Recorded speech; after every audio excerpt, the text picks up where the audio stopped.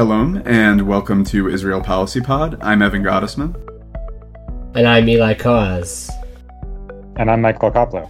Whoa, Michael, you're here! Michael, you usually wait until the middle of a podcast to join. And we're recording at the beginning of the podcast, too, so we've worked out both of the kinks in our previous Michael Koplow podcast. It's amazing. It's like it's my birthday or something. All you could have hoped for.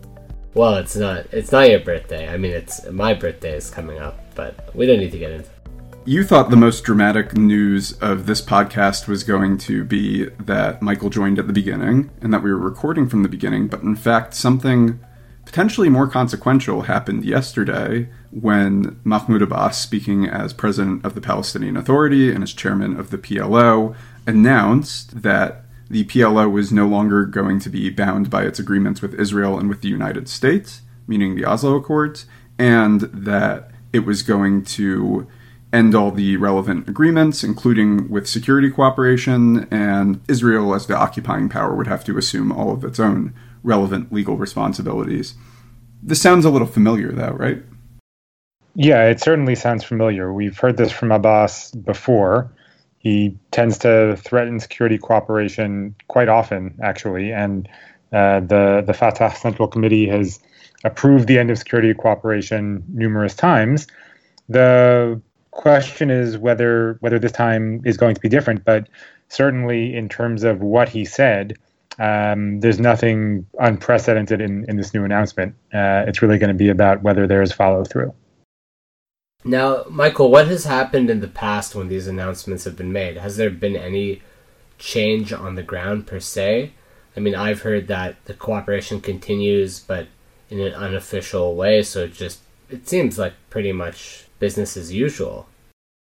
There are definitely times in the past where Abbas has announced the cessation of security coordination with Israel, and it stops at the highest, most visible levels, but it continues down at the commander level and at the officer level, and obviously on the ground. So when he says that he's ending security coordination, it can, of course, mean different things. At times he gives himself some sort of plausible deniability by ending just one very formal level, but maintaining it. But he certainly has never gone through with seizing it entirely. And even at times where he has claimed in the past to have seized it entirely, he hasn't. Again, that does not mean that it's impossible that he'll cut it off. But given the benefits to the Palestinian Authority of security coordination, and given just how much Abbas himself is tied to the PA, I'm generally skeptical that this time is going to be different and that he is going to cut off all security coordination entirely. But I'm wondering what you guys think. Before we get into that, though, I also think it might be worthwhile for our listeners to clarify what we're talking about with security coordination, because I think sometimes when people throw that term around, they might be imagining something like Israeli soldiers and Palestinian security personnel marching around side by side, which is something that was done very early on in the Oslo process in the 90s in the Gaza Strip, but isn't really the substance of what security coordination means today in the West Bank. Right. It's not that the two are serving side by side, as you say. It's a combination of Israel passing on intelligence to PA security forces that they can act upon, since both sides have a very clear interest in limiting Hamas's activity and even presence inside of the West Bank. And it also does involve a sort of joint operations planning facility, for lack of a better term, where the two sides actually do sit in the same room across from each other and analyze intelligence and operations simultaneously. But there is no situation in which the IDF and Palestinian Authority security forces are serving together on the same tactical team and carrying out operations jointly. Yeah, no, that's exactly right. And it limits the IDF need to go into Palestinian cities in Area A and to go into a lot of uncomfortable situations. I mean, we saw an Israeli soldier die last week in an evening raid, but I mean, because of the security cooperation, Israel does not need to do that as often. It's a big benefit to the IDF and to Israel's security in general to have that security coordination working efficiently.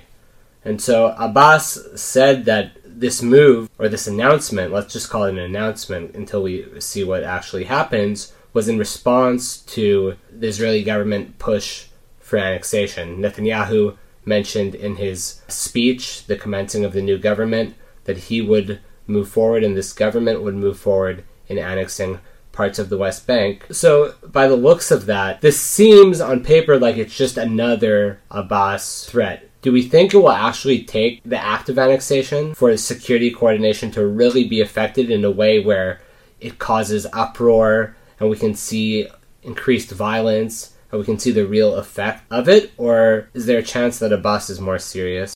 I mean, the context of annexation is really important here, though before we get into that, I do want to clarify, the night raids in Area A of the West Bank are a fairly frequent occurrence. More than daily. Depending on what's going on, the IDF does somewhere between 30 and 50 nighttime raids into Area A every week. So they're going on every day. I think in that scenario, the question of coordination isn't as much about getting rid of the necessity for Israel to do it. It's more that before Israel goes into Area A, they notified the PA security forces so that they will stand down and there won't be a confrontation between the IDF and PA security. Right. But what you have in the coordination, that more relieves Israel from carrying out some of the more mundane policing functions that it carried out between 1967 and the 1990s.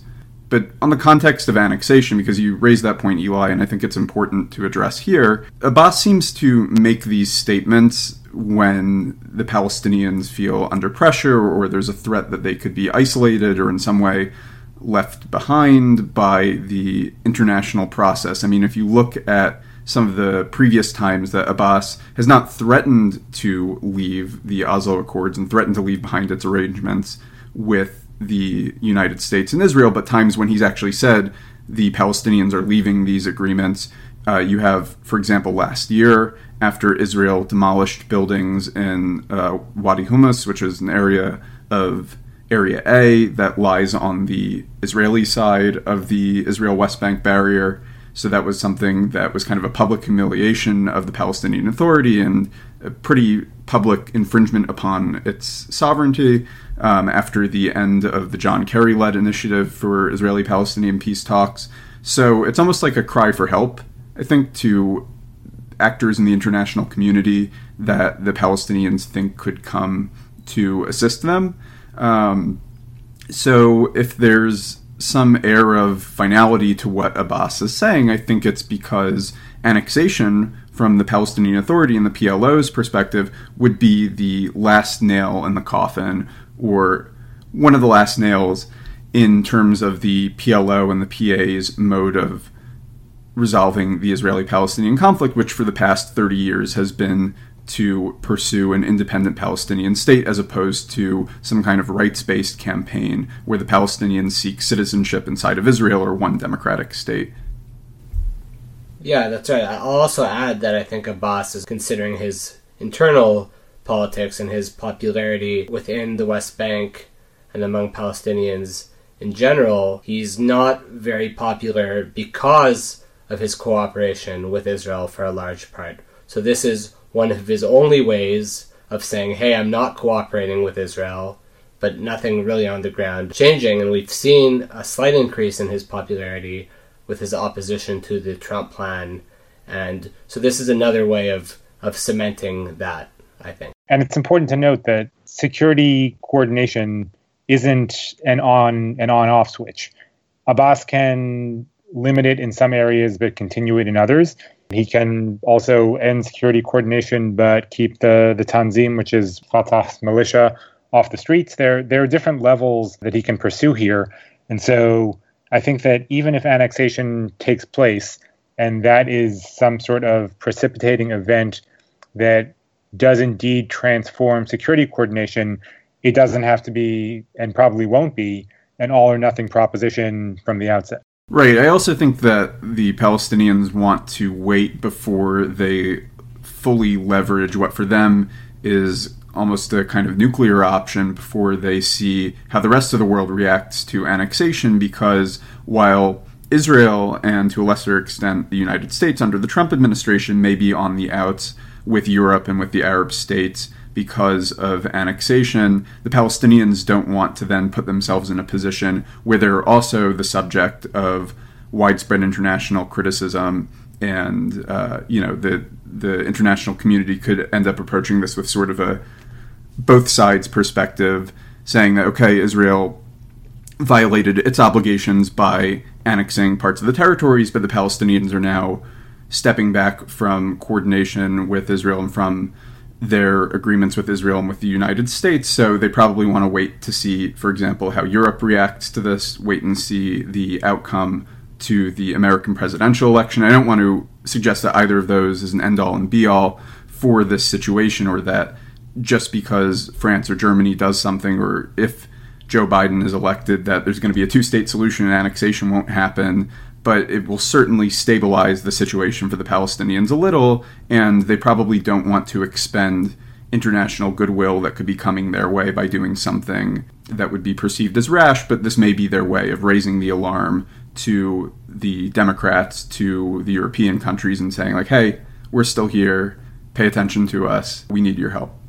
So we'll just have to watch and see what happens next. Obviously, there are some processes underway that are going to take a while to resolve, and we're watching them. The Palestinian leadership is probably watching. But if you want an opportunity to hear what the Palestinian leadership itself is saying, I encourage you to tune in to our next Annexation Watch video briefing that's going to be on this upcoming Tuesday, May 26th, at the usual time, 2 p.m. Eastern, 11 a.m. Pacific. And we are going to be hosting PLO Ambassador to the United Kingdom, Hussam Zamlat, who was previously the head of the PLO mission in Washington, D.C., and you can register for that program at ipf.li/May 26. That's the numbers 26. And for our young professionals in the audience, if you are following the Israeli television series Fauda, which, by the way, we were talking about Israeli-Palestinian security coordination. I should mention, Eli was a participant in Israeli-Palestinian security coordination as an extra on Fauda, so maybe you saw him there on your TV.